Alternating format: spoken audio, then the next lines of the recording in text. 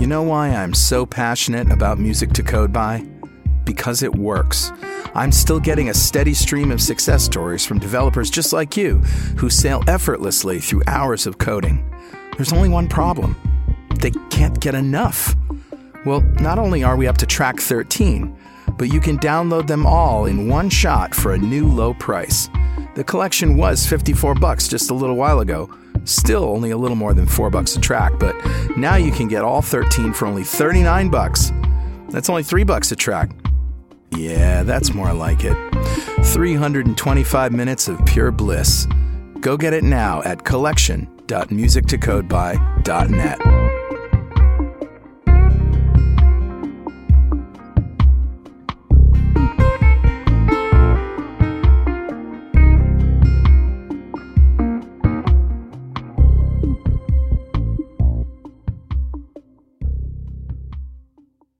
.NET Rocks, episode 1343, with guest Daniel Piessens.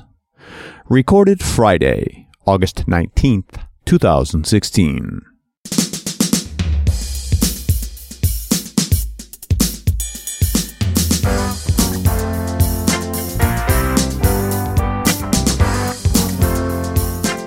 Welcome back to .NET Rocks. This is Carl Franklin. And this is Richard Campbell.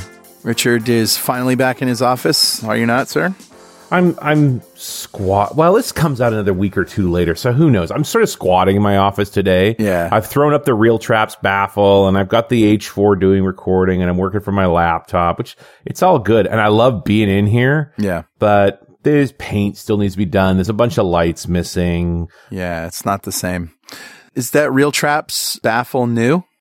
No, I've had that baffle for a long time. It's just, I want to block the wall reflections with it. I'm still using the Chaotica eyeball as well. Mm-hmm. So, yeah, lots. I haven't heard it yet. This is the second show of the day. And I haven't really had a chance to hear your tracks yet, but it should sound better with that eyeball. The eyeball did the trick when we were up on the landing in a very exposed, hard wall environment. But, now I'm closer in, so the trap makes a difference. So we'll do our best to get, the good news is we're both anal enough about audio recording that we keep fussing with these things till we get them perfect. So once all the baffles and stuff are installed in the office, I expect the office to be almost essentially flat on its own. Yeah. So if we could just take a few minutes, I want to let everybody know that my other podcast, Two Keto Dudes, which is about the ketogenic lifestyle, is really taking off. We just interviewed a guy, Jason Fung, who is from Intensive Dietary Management in Toronto. He has had a lot of huge success treating type 2 and type 1 diabetics and obese people with fasting therapies, which seems crazy, but most popular show we've ever done. In 1 week, we had 53,000 downloads. Nice, man. Yeah. So what's going on at Run As Radio? Run As Radio, we're new websites up. We're handing out mugs and having a good time with it. DevOps is obviously a huge topic on the IT side, where we're really talking about working closer with developers and getting big into instrumentation, configuration as code. Like in the end, we use that line about make your servers cattle, not pets. Yeah. Well, that turns out to be actually done by IT guys mostly. Yeah. And so, as an IT guy, you're kind of protective of your servers. It's a very significant mental shift to, I am never going to upgrade this instance. I put it out there. And then when the new version comes along, we make new instances and shoot the old ones. Yeah. So it's almost a different personality type, isn't it? It is a very different way to think about it. And it's why, largely it's come from startups where you have that no ops mentality where it's, it's just four people working together to try and make a product. But as you get to bigger organizations, it's a tougher way to think. And one of the tricky bits is naming strategies. Yeah, sure. Because suddenly, names are hard and now you're making a lot of names. Yeah. So they have to be pretty much automated. Yeah, right. Just have a random word generator, compound word creator. Yeah, they end up being some kind of shorthand code for where you're likely to run it, what its primary role is, and a number. Yeah. Something like that. Well, this is very cool. I have something that our AppV Next friend Josh Pollard sent in for Better Know Framework. Awesome. All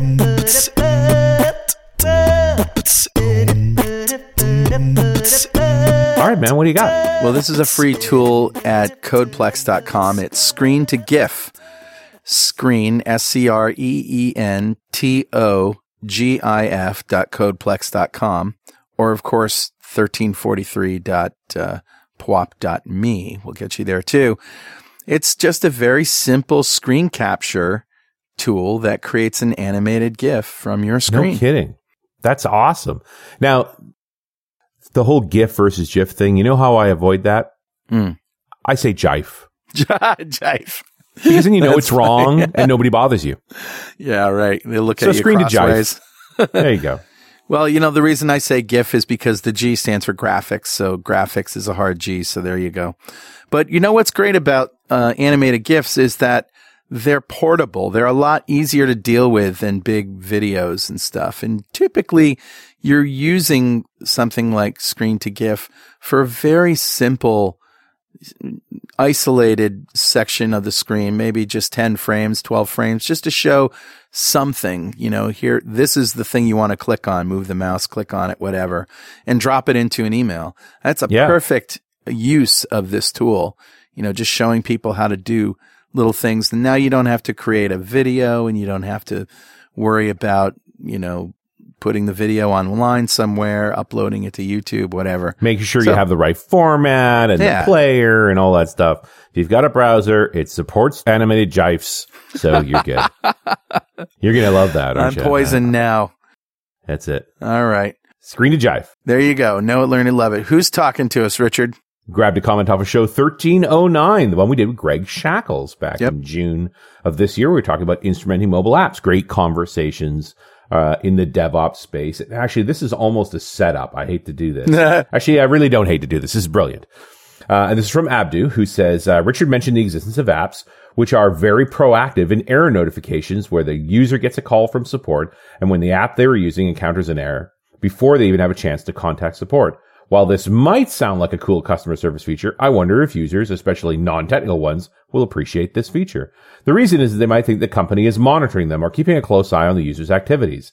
That's some kind of Big Brother stuff, really. Imagine a user getting a call from support. I see you had an error message pop up on you in application X. How can I help you? The first thought that comes to the user's mind is, how did you know that? Right. That's a little creepy. Yeah, it's a little creepy. These users might start getting paranoid or suspicious about the company. The company knows too much. It's not that the company knows about the app X, but what else do they know or can know? And this might come down to reassurance and training. Don't implement this type of speedy support feature without letting the customer know about it. Now, as an IT guy, yes, I do monitor all that stuff. I'm actually required to, right? I have HR requirements around sexual harassment. I have various standards around security that I have to maintain. And so it's, if you're using the company machine inside the company network, suck it up, Buttercup. You're being watched. All right. That being said, actually providing a benefit of, hey, you know, we see you're having a problem. Can we help you? Is kind of a useful feature. It's a little better. And if it happens to remind everyone, you're being monitored while you work, good. Act accordingly. This idea that of anonymity and so forth, it's all a lie. And better that you find out now while you actually need help as opposed to, and you're going to jail. Yeah.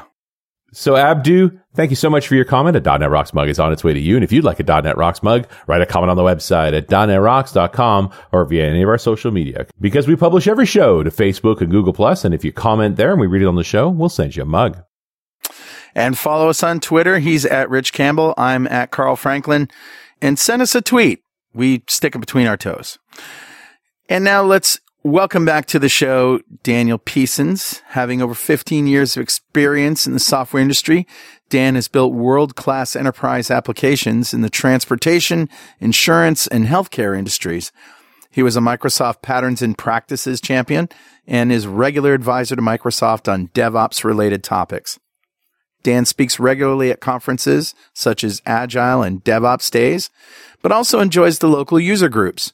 After 4 years in the Agile and DevOps consulting space, Dan recently returned to the product world as VP of Product Development for TriCast.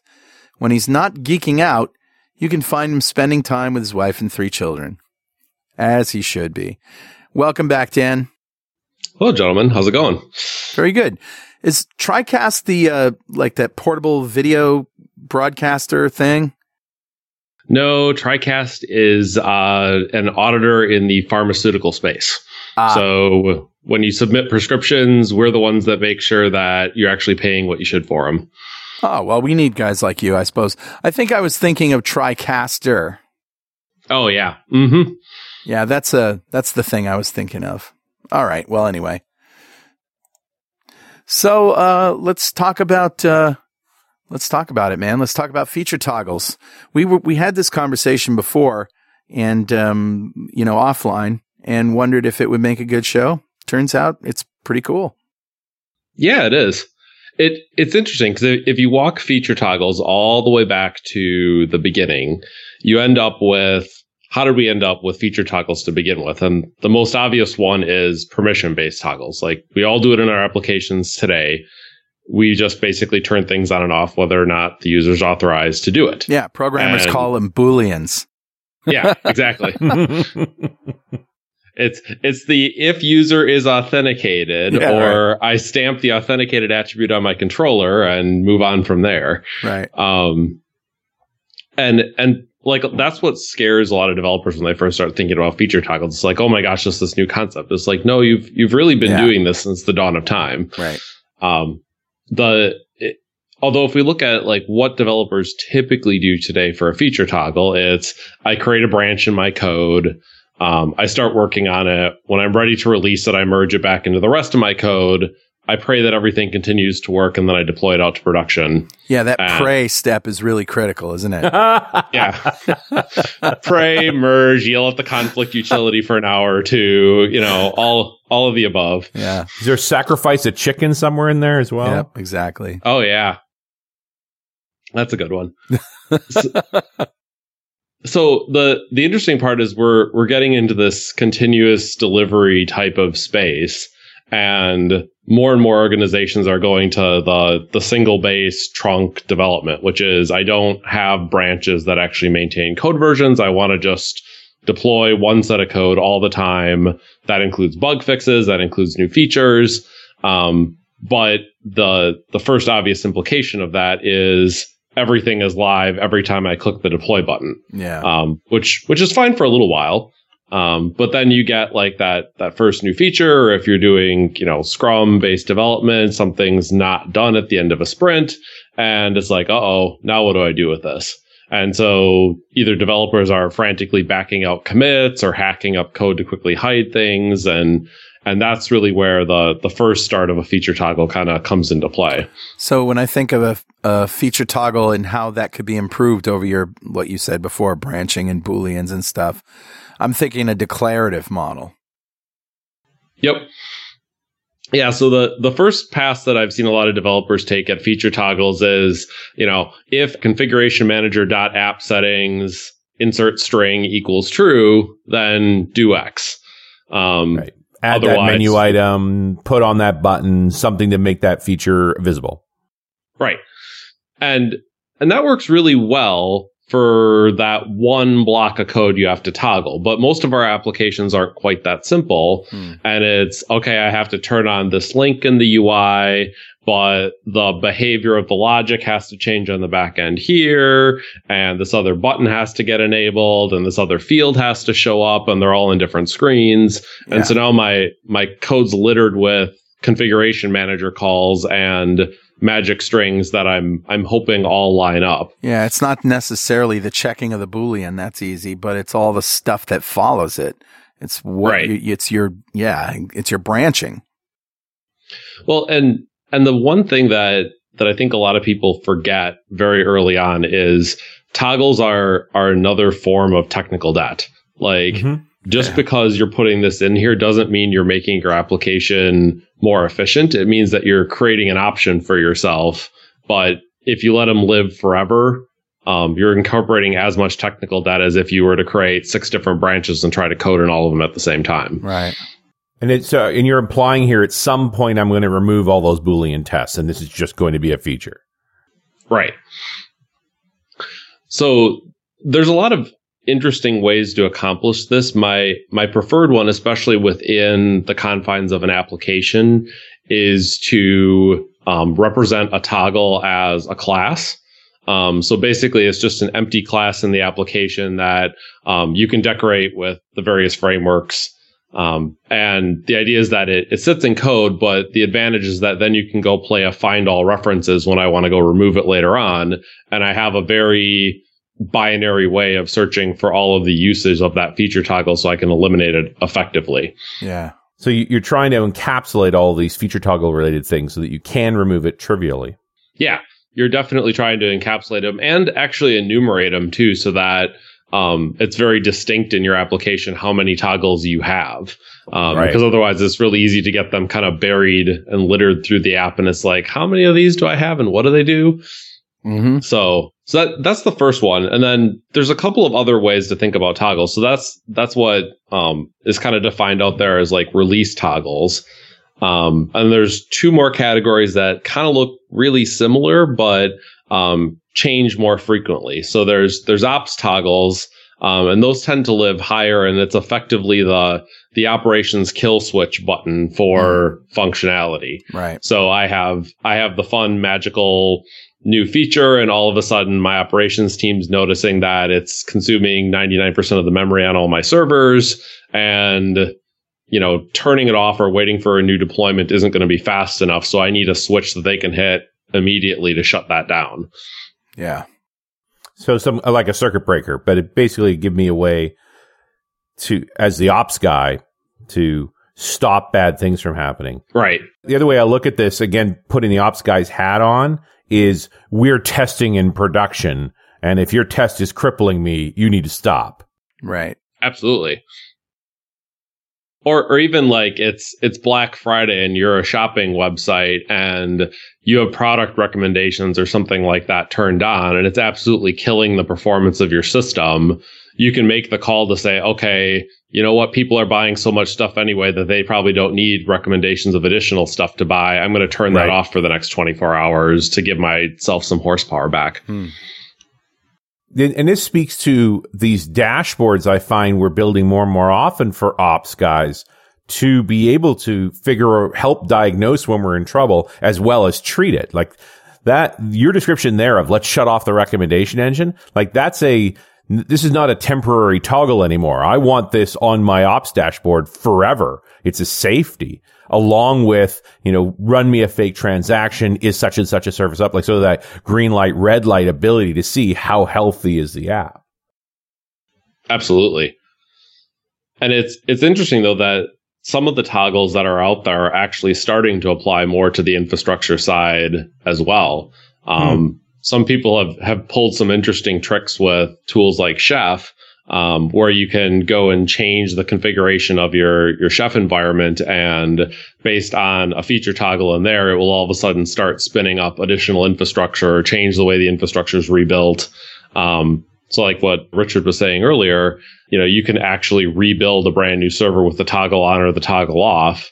And if you've got something like Azure, you could do that in the background and then switch the load over to the other server. Yeah. All right. Any other kinds of toggles we need to think about? Yeah, one more. It's called experiment toggles. And experiment toggles are basically, I have this brand new thing. I want to try it out for the user. It's done, but I don't want everybody to see it right now. So this is pick any application out there where it's like, hey, we're trying a new thing. Click here to be able to do it. So you need to do two things. One is you need to know in the context of the toggle who the user is.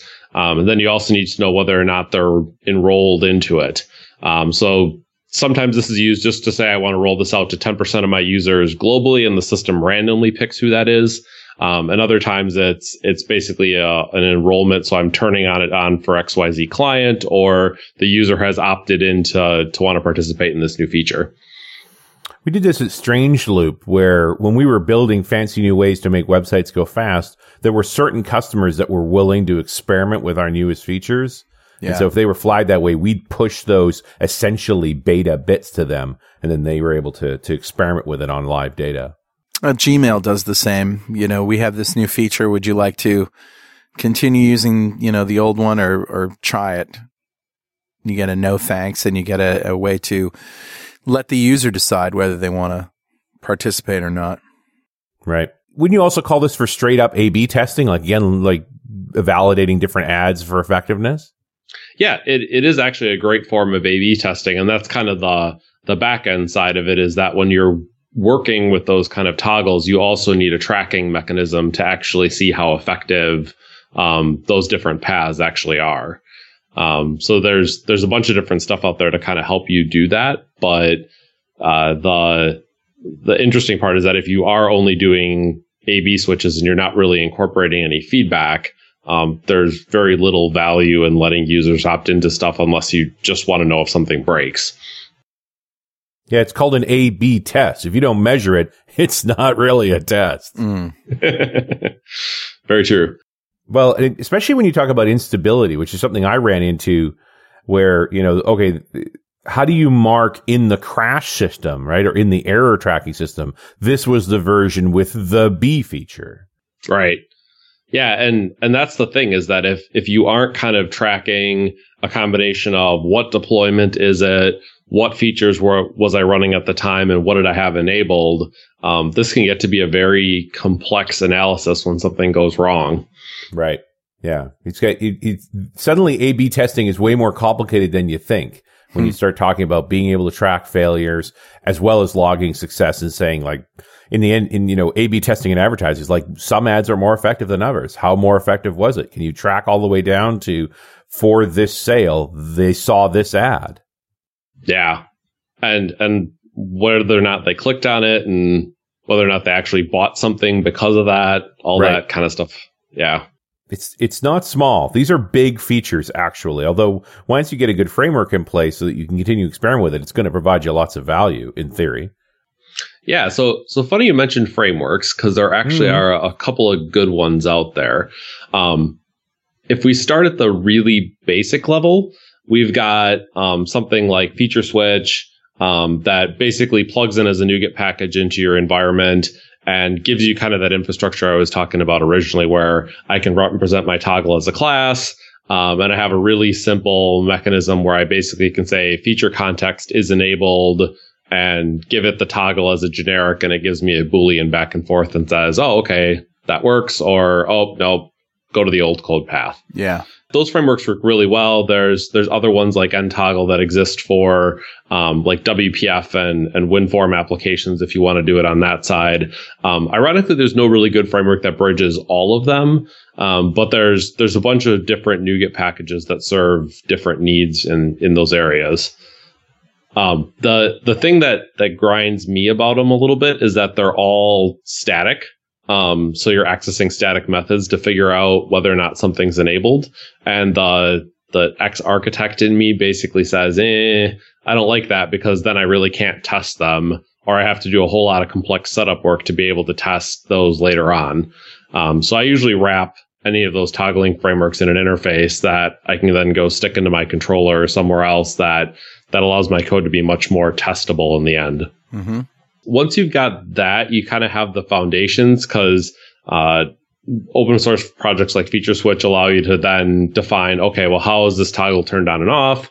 You can define your own strategy if you have like a custom database that runs it on the back end. It has built-in ones for app settings. It has built-in ones for taking in like query string parameters that you can put on that turns the feature on and off. So there's a bunch of good kind of primitive ways to start doing features at that level. If you want to pass that level up and then get to the more complex area, then there's services out there called Launch Darkly is a good example of them. And they're a brand new startup, and they've been doing a fantastic job in this area, both providing a great API for people to manage feature toggles and see what's on and off, and also do the more complex things like I want to track usage of a feature, and I want to turn this on based who the user is and all that other kind of stuff. Neat. The real neat thing is that they're working on integrations for almost every framework out there. So even if you're developing in iOS or Android or Java or Ruby, they have basically SDKs that work with it, because fundamentally they're just calling a REST API to turn things on and off. And you do need different frameworks depending on your dev environment. So different building a desktop client versus a web client. Yeah, you can use one client for it. Like something like Launch Darkly could probably work across it. The more challenging things is how do you get it down to the view? Most of the time, what I recommend to people when they're building things is just represent on-off things in your view model appropriately. So if you're using an MVP model or an MVVM model, just pass the Boolean through the controller and then put all the on-off logic inside of the controller or the presenter. Right. But there are a lot of people that kind of want that easy way of, I just want to embed this right into my XAML, and then bind visible stuff straight to the toggle. And that works really well. If you want to build an application like that, again, it kind of goes back to how testable do you want it to be and where do you really want to be testing that logic? Yeah, testing's got to be the hard bit here now because you kind of want to test the A and the B, the feature on, the feature off, like, bleh. Yeah, it's pretty difficult for that.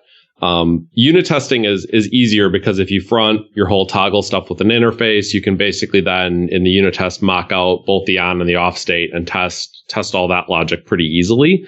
You're just writing more unit tests, which may not be a bad thing in the end. And to be clear, we're not talking about changing the build per se. We're talking about it's all one build. It's just what shows and what doesn't show.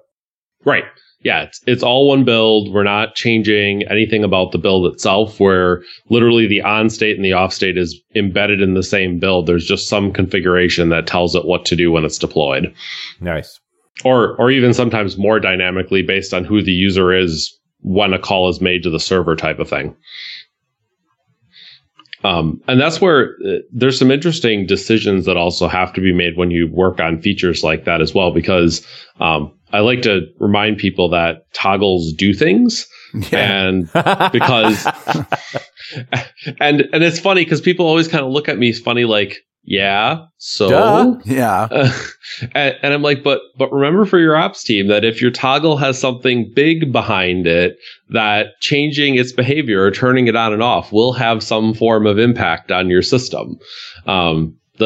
The great one is I had a client that decided to put Azure Machine Learning behind a bunch of their stuff and didn't think about needing to cache things or build it, and basically was just making calls straight out to machine learning and back.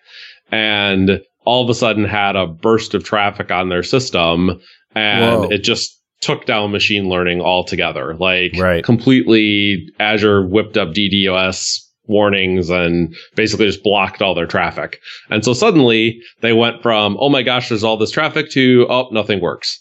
And now there's no traffic. Good. And it was, unfortunately, it was a dynamic toggle. So they built their toggles in as part of their database so that they didn't necessarily have to do a deployment or anything, or at least put any sort of marker in the system that a toggle's going on. So all of a sudden their ops team was like, what happened? This was working fine 10 minutes ago. Right. And it clearly was not working fine anymore. So I usually recommend that for big features, you either make it part of your deployment mechanism so that you can also put like a ping into like New Relic or App Insights to say, hey, a new deployment has gone out or a new toggle's been changed. Mm-hmm. Or at least build that notification into your toggling code so that if you are storing it separate from doing a deployment, that at least something is going into the monitoring tool saying, hey, I just turned on this feature. Yeah, I guess you could kind of bury it in a version number or something, but more explicit is better, especially when you got a lot of toggles. Yeah. And the other interesting risk is that there's always the funny interaction between toggles. So if you actually are starting to run multiple experiments or have kill switches and other things, people inevitably start nesting toggles inside of other toggles and don't necessarily realize it.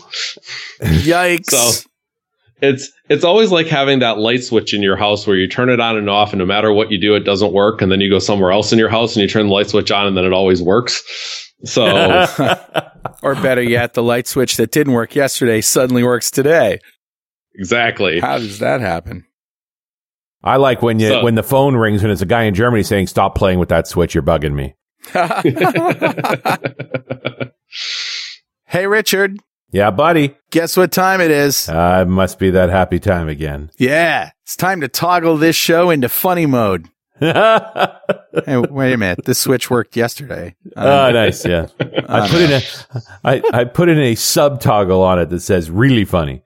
All right. It's actually time to give away a D-Experience subscription from Developer Express to one lucky member of the .NET Rocks fan club. Become a UI superhero with DevExpress UI controls and libraries, and deliver elegant .NET solutions that address customer needs today, and leverage your existing knowledge to build next-generation touch-enabled solutions for tomorrow.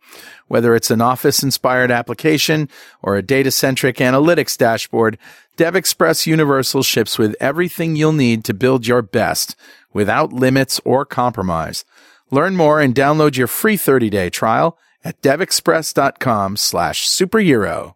Well, all right, buddy. Who's our winner? Today's winner, Richard, is Victor Saltis. Oh, congratulations, Victor.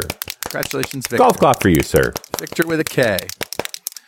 Victor. So Victor just won the D-Experience subscription, a big pile of awesome from our friends at Developer Express. And if you don't know what we just did here, go to .NETRocks.com, click on the big Get Free Stuff button, answer a few questions, and join the .NET Rocks fan club. We have thousands of members all over the world. In every show, we like to give away stuff from our sponsors. And every December, we give away a $5,000 technology shopping spree to one lucky member of the .NET Rocks fan club. But you got to sign up to win. And now, Daniel, it's your turn. If you had $5,000 to spend on technology today, what would you buy? So mine's actually kind of an interesting one this time. I'm a type 1 diabetic, and I'm part of a user group of people that's about 150 people globally today that's running something called OpenAPS.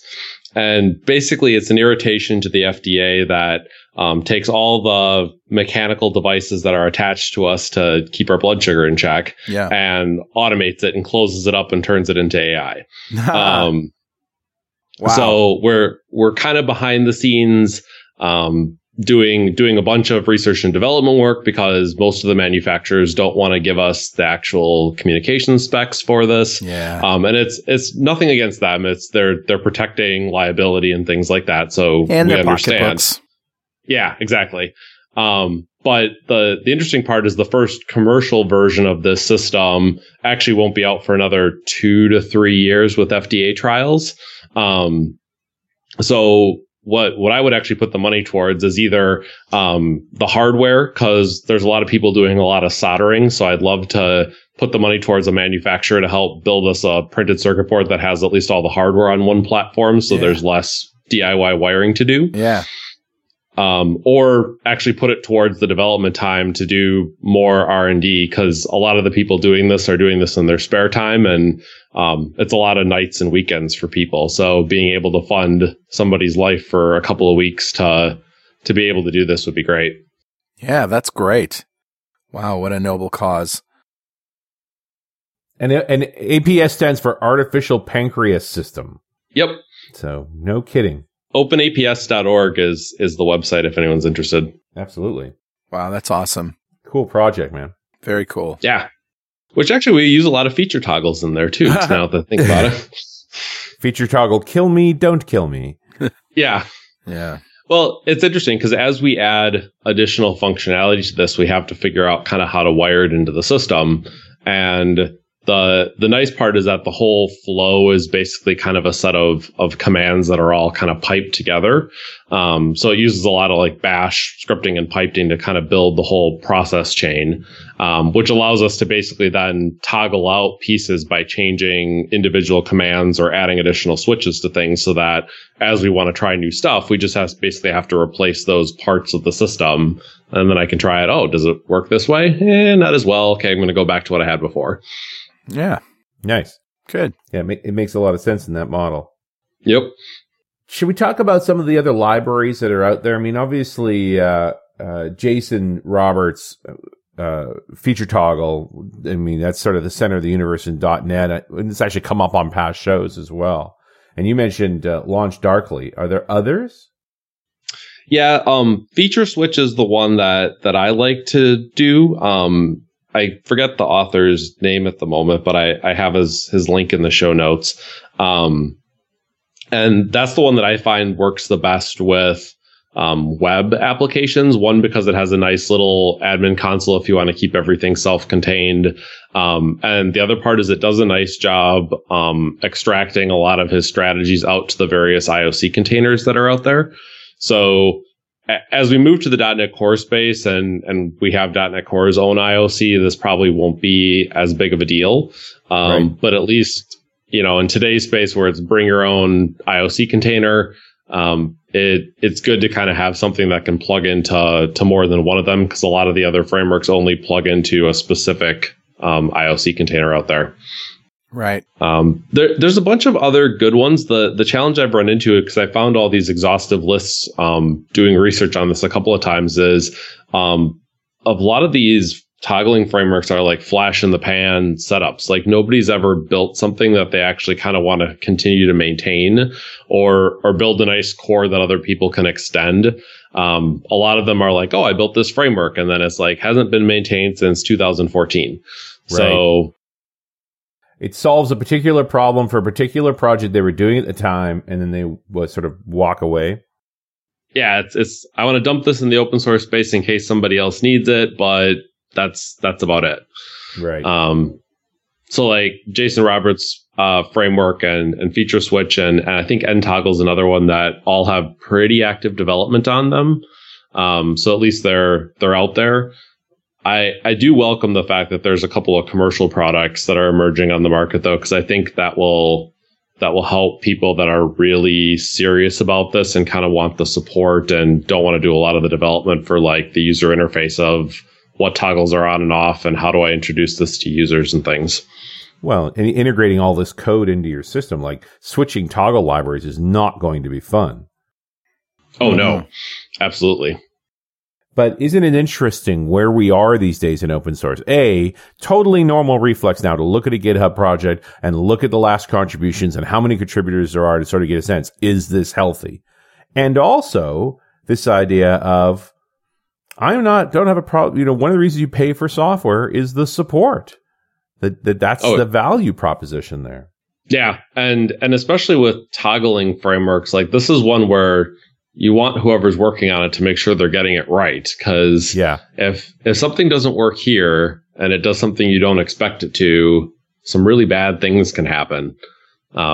I've run into that once or twice where there's a bug in a toggling framework, and most of the time they were homegrown internal ones. And literally people spent a week trying to figure out, is it the application or is it the framework? And right. Yeah. Why we shouldn't write frameworks 101. Absolutely. I have this error that occurs in the framework code. Is it an error in the framework or is it an error in my application that's somehow breaking the framework? Round and round we go. Awesome. Yeah. And we've been there enough times now that we're all cynical about it. Exactly. The other thing that you kind of start running into is that as your application gets broader and more complicated, toggling involves more pieces and more things that have to communicate with one another. So it usually can't just sit inside of my web tier or just inside of this one piece. It's basically like the switch is strewn throughout service layers and UI layers and maybe even processing layers in the background. So now like turning on a toggle actually is more complex than just going into your web UI and changing an app config or, hitting a switch on an application dashboard somewhere. For sure. And this also walks us back to something you mentioned at the beginning, which is this is technical debt. When do we clean this up? When does the toggle stuff get removed from a feature? Absolutely. And it has to, like for teams doing development, especially in like an iterative cycle, so Scrum or a Kanban type of model, my personal recommendation is usually keep it out. So develop it during sprint 1, let's say, and release it. Get at least a sprint worth of feedback out there. And then basically the first sprint you see out there where the toggle is on all the time and basically it's stable, go back in and that following sprint and remove the technical debt. And just like in Kanban where you set a work in process limit, basically have kind of a feature toggle limit out there too, so that your organization doesn't just keep creating them over and over and over again. Yeah. But, and I could see that, for release toggles, using the terminology you mentioned before, like those ones are going to hit a point where it's on all the time. Just get rid of that code. It is a liability, as opposed to A/B testing where this may, or even ops toggles, that these are permanent toggles. Siri, delete that code. Or maybe more like Roslyn, delete that code. Nice. Could probably get Cortana to do it at this point too. That's true. But I guess one of the points is when we have these different categories of toggles is, do you move them? Are they isolated from each other so that you don't make the mistake of thinking, hey, this is something we need to remove. It's technical debt. Like that ops toggle for turning off the feature that cripples the website under high load. That's a good button. Like we should be happy with that button.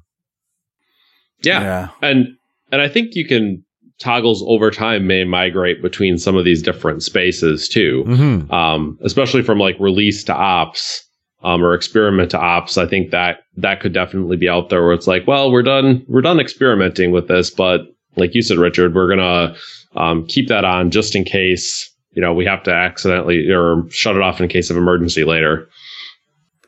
Yeah, you almost want to take it out of the toggle library and embed it a different way. Yeah.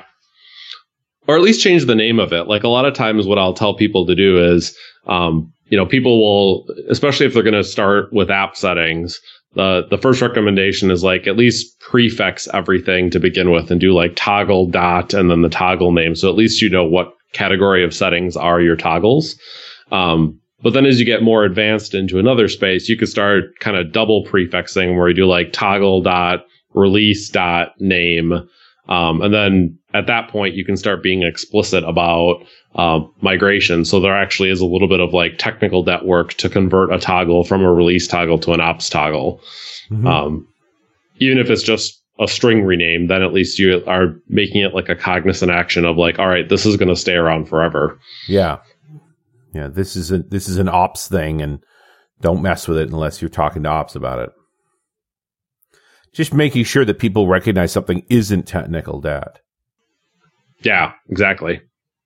Not that many people are excited to work on technical debt. Like, wearing the project manager hat when we're, going through a feature toggle thing, make sure I build in some time so that once this feature crosses the threshold and we do just want to make it permanent, I have that time to make sure, just like I make sure you write your documentation, you finish your testing, you clean that up. Oh, absolutely. And the other side of it actually is the testing, because we were talking about that at kind of a lower level.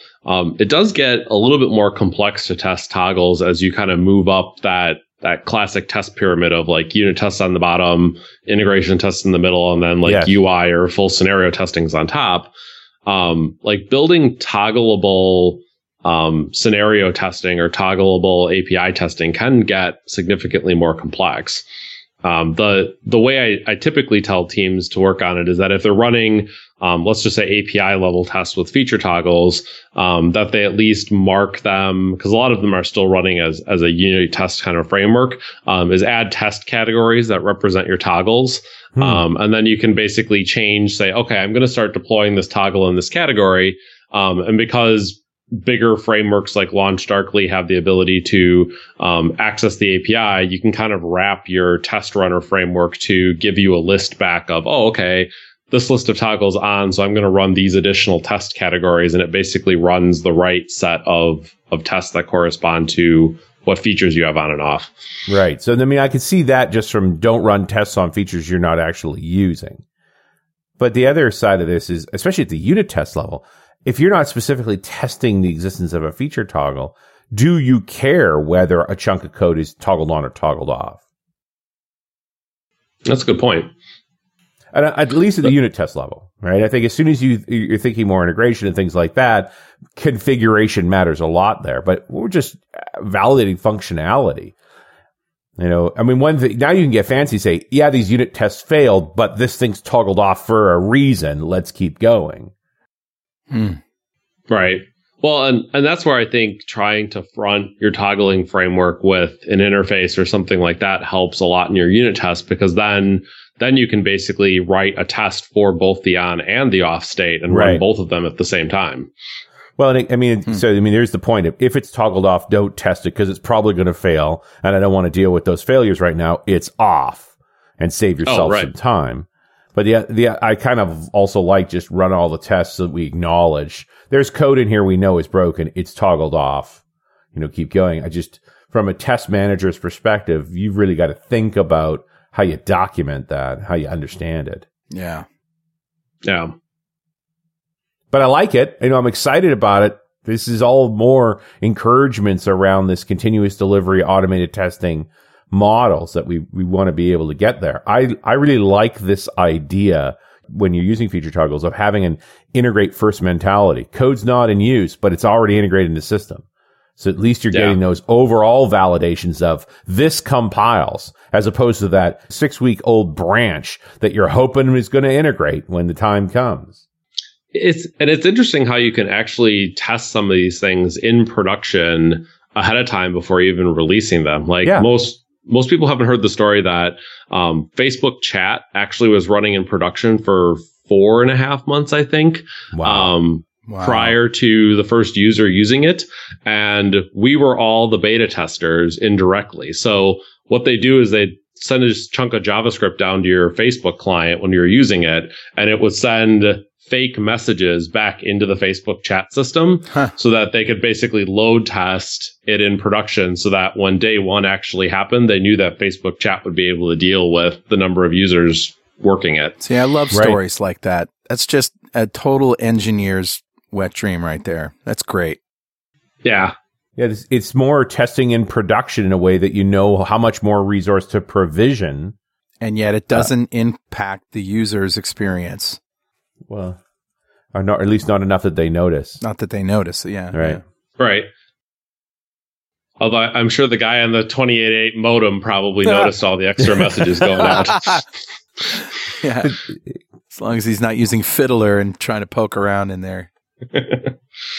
Well, when you do, I don't know if you've ever snapped on to the Facebook stream through something like Fiddler. It's an intense amount of data. That is some of the craziest JavaScript you've ever seen in your life. And it's talking back to the server all the time. Yeah, there's a couple of apps. LinkedIn is another one that's really chatty in the background. Yeah. So I wonder, if you've got a phone and you have the Facebook website open, not the app, and it's not up and it's not activated, if it's really asleep or if it's doing all that background stuff. That's interesting, because some applications are good about that. And some web browsers are actually good at saying this tab is inactive, so it shuts down all those connections for it. Yeah. But that's why, the Chrome suspend feature came out because of certain browsers and applications not doing that, and it basically consumed your entire connection pool. Yeah, I think based on my empirical evidence that it does not do anything in the background, because you really do have to refresh the page when you go to it for you haven't been there in a while. At least on the phone, right? Chrome on your desktop machine. Different. Good Lord, man. It's turned into the new Outlook. 150 threads doing various Chrome things all the time. There's one for me. None of them are for you. There's just 10 feet of pop-ups just waiting for a moment. It's like, hey, by the way, stuff. The thing that always amazes me is how many threads your Chrome extensions actually consume. It's like, oh, look, there's 10 extra processes and 100 extra threads that are all being consumed by Chrome extensions. And every time I open a new window, it doubles all of those. Yeah. It's great. Thank you. Yeah, I got a few Chrome windows open right now. Just looking at the summaries, I got 1,663 threads in use of our 91 processes. Yeah, and the CPU's basically asleep, right? These guys are just prepared for war at any given moment. Yeah. When I first made the old Outlook joke that gets quoted routinely now about 65 threads, none of them are for you, I got an email from some Outlook product guys Will going, you shut up? you know, we just start those threads in case we need them, right? They don't consume anything when they're not in use. Yeah. They're like, I know, I'm trying to use them and they won't consume anything. Yeah. It's really interesting when applications start dynamically provisioning stuff ahead of when you think they're going to. So, Dan, what's next on your plate? Well, the job that you mentioned in the beginning of the show, I actually started just this week. So Cool. I have a lot to learn, and that's probably going to consume a lot of my next couple of months. I have a few speaking engagements throughout the Midwest over the next 6-7 weeks. And my wife is actually due with kid number 3 in 4 weeks. Whoa, congrats. Woohoo. Thank you. And thanks for having more children. You know, smart people need to have more babies because the dumb ones are having shed loads. Yeah. Did you actually, say this is shed kid number. loads? Yeah. I thought that's what you said. This is actually kid number 3, but it's going to be. It's actually not that much work aside from the fear of being outnumbered. So, yeah. Well, Dan, thanks very much for spending this hour with us. It's been great. great. Thanks, guys. You bet. And we'll see you next time on .NET Rocks.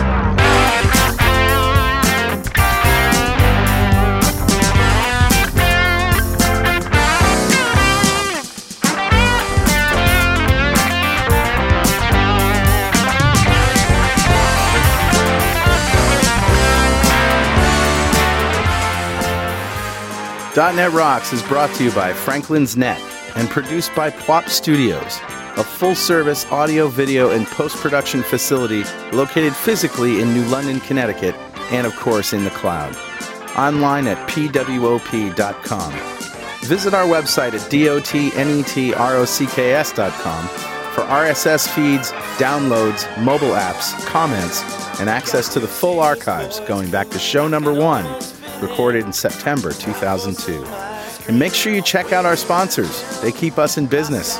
Now go write some code. See you next time. Got a transmitter banned by the FCC. Yes, I'm a